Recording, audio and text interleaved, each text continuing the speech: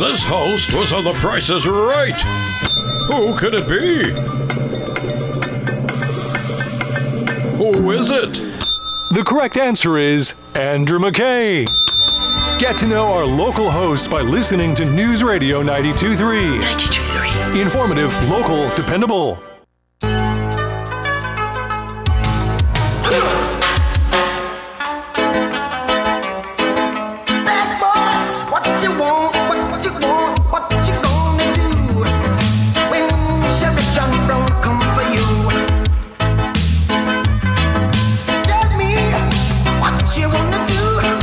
What we hear too constantly is, I'm just going to take my car. I'm going to go have a couple of drinks early. I'm going to come home before the new year. And it always ends up one drink leads to 4 to 6, and then they end up staying past the new year, and then that vehicle is out there.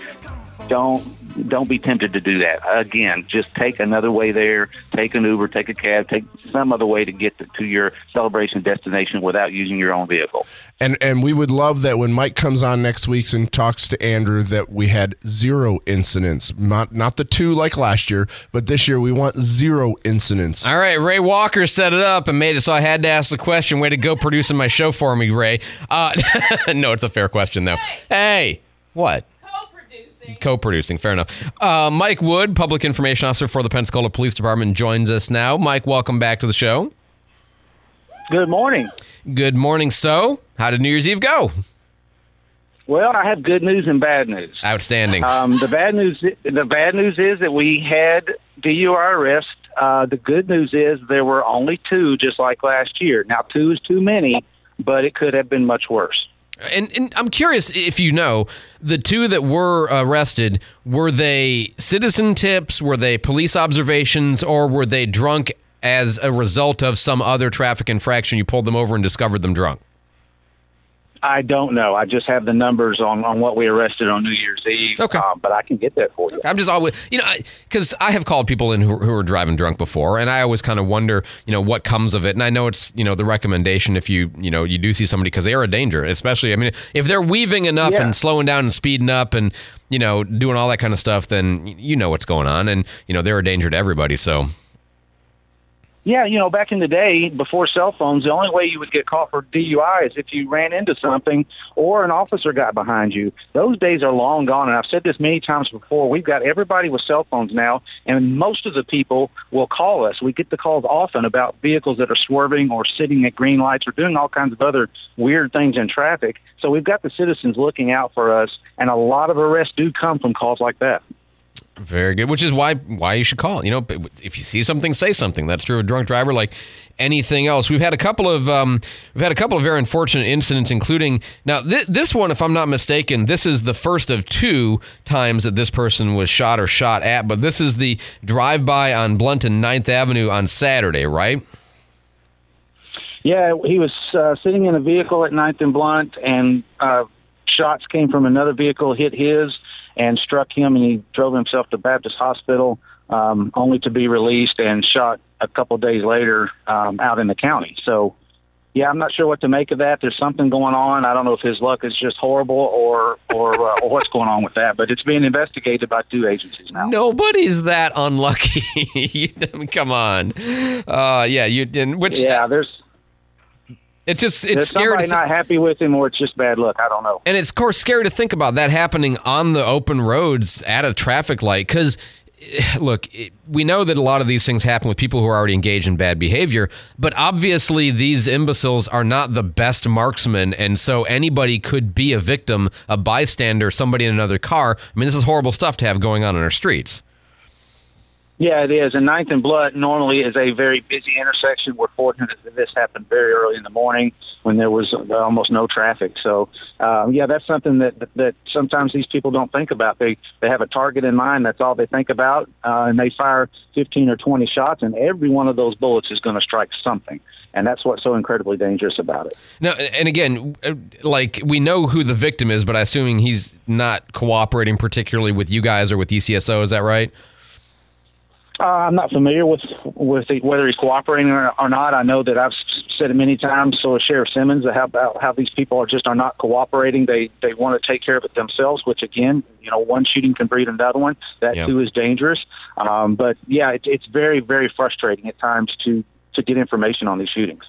We also had, and you and I had not had a chance to talk about it. It was kind of fresh news when you talked about it last week. This horrible death of Terry Barkley over on the train trestle over on like by Chimney Park kind of vicinity on off Scenic. His son had been a volunteer, had worked with us as an intern, a really sharp kid. Do we know at this point anything more? Was it because the way I understood the story was that he was basically on his phone. I assume he had his earbuds in and wasn't paying attention, walking the wrong way on the tracks, which is a crime to begin with. But do we know anything more at this point? Well, we know that he was walking in the same direction that the train was traveling, so the train would be coming up from behind him. Right. And the conductor said that they blew the horn, and he was focused on his phone. There was no doubt he was focused on his phone. He was swiping on his phone with his finger, and that's all we know at this time. We're scratching our heads on it too as to how he could not hear the train, but it's a sad situation, and we're hoping to get to the bottom of it. Just don't know if we ever will. Well, and to me, it's a reminder that when you've got your earbuds in, if they're designed well, you can't hear anything else, even loud noises. It's one of the reasons why, and pardon me for not knowing the fact, but it's either discouraged or illegal to have earbuds in when you're driving in your car, right? For the same reason, because you can't hear what's going on. Yeah, it is, but we don't know that he had earbuds in. Fair enough. Okay, we don't know that for sure. Yeah, so we just don't know. We didn't see anything like that at the scene. Officers did look, but those things are small and could have ended up anywhere. Okay, all right, fair enough. So I apologize for making that inference. That's my mistake for going too far. You also had a carjacking. This is terrifying. It was on Langley by the elementary school, right? But I mean, not that that's connected, but that's the location. Yeah, it was a convenience store near Tony, and this female was in her vehicle minding her business and was approached by a young, slim black male who had a gun. He pointed the gun at her, and he demanded the vehicle. And she did exactly what she should have done. There were no kids in the car, because if there were, that changes everything.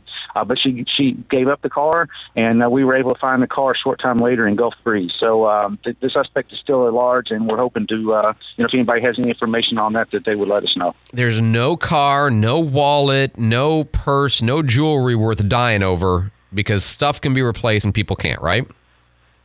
Yeah, absolutely. That's what insurance is for, and even if it's not insured, it is not worth you getting hurt over. Absolutely. 437-1620. If you got any questions for Mike, text them in. We're going to take a quick break and do traffic here with Candy Cullerton. Now, we're not showing any slowdowns or delays. Taking a look over by Langley. No problems there. No problems on 9th either. Certainly, if you see something, let us know. Traffic tips, text 437-1620. News Radio 92.3. Informative, local, dependable. Thanks so much, Candy. Back to Mike Wood, the Public Information Officer with the Pensacola Police Department. Mike, we always like to end with some kind of a cop myth or a did you know. You got one for us this week? Yeah, this is a did you know, and a lot of people get these two terms mixed up, so I'm going to give you the quick version because we'd have to have 30 minutes to go into this real deep, but people get murder and homicide mixed up. A lot of people think they mean the same thing, and in a way they do, because all murders are homicides, but not all homicides are murders. So the homicide is the death of a person by another person. There is justifiable homicide, and when it comes to unjustified, that can be murder and that can be manslaughter. So that's the difference. There is a difference between the two. All murders are homicides, but not all homicides are murders. The logician in me can't help but say this. You need me a Venn diagram. That's what we're talking about, right? So murders are a subset of homicides, and of course some homicides. Exactly. What's that? Yeah, and then you've got premeditated murders, you've got felony murders, you've got homicides during drug dealings, you got second-degree murder, then you got voluntary manslaughter, involuntary manslaughter, DUI manslaughter. It goes on and on and on, and that's why I said we would have to have about 30 minutes to go into all of it. But the main point was that there is a difference when you're speaking about murder and homicide. There is a little bit of a difference. In Florida, there's a big difference, actually. In Florida law, is there a separate category for negligent homicide, or is that simply classified as manslaughter? Well, yeah, that gets into the manslaughter area. Okay, yeah. all right. But the justifiable, that would be, for example, self-defense. That would be a separate subset of homicide still, but certainly not murder and not even manslaughter because it's a legally allowed or legally justified act, right? That's exactly right. Very good. I love to have clarification like that. All right, I have one for you, though. Okay, because you and I we do these cop myths all the time, and we talk about, how TV and movies get your profession wrong, almost as if they're trying to do it on purpose. They get it wrong so consistently. But I do have a question because I was watching a movie recently, and when I was watching it, what I was thinking is, I wonder if this might not be the most true-to-life police movie that there is. Officer, can you get my kitty cat out of the tree? No problem, ma'am. Oh, no, please! So I have to ask you the question, as inaccurate as these supposedly true-to-life crime dramas and cop shows and movies are, is there a chance that Police Academy might be closer to accurate than anything else? You wouldn't believe how close. Listen, I've been through a police academy in the state of Kentucky and in Florida. And in Kentucky, we had to stay there sort of like police academy. And every class has a hooks and every class has a tackleberry, but maybe not to those extremes. But most officers can tell you, that movie wasn't that far off on personalities. So that's so. Wow, so, I owe you $20, Andrew. I guess you do. Yeah. So the personality types might be a wee bit amplified, but it's only a little bit compared to. That's so funny. Oh my God, that's wonderful. All right. Well, and I love that you are so first name familiar with all of the characters in that movie. That makes me smile in my heart. What about Super Troopers? Is that close? Candy has Super Troopers. Is that close? Mike? That's a little far. That's a little far away. I'll stick to police. Yeah, Candy. Ooh, okay. Come on. Well, no, that makes me feel better. Except for the tight shorts. All right, Mike Wood is the public information officer for the Pensacola Police Department. Hey, summer gear is important. Mike, as always, thank you for the work that you do. Thanks for informing our audience. I appreciate it, sir. Thank you, sir.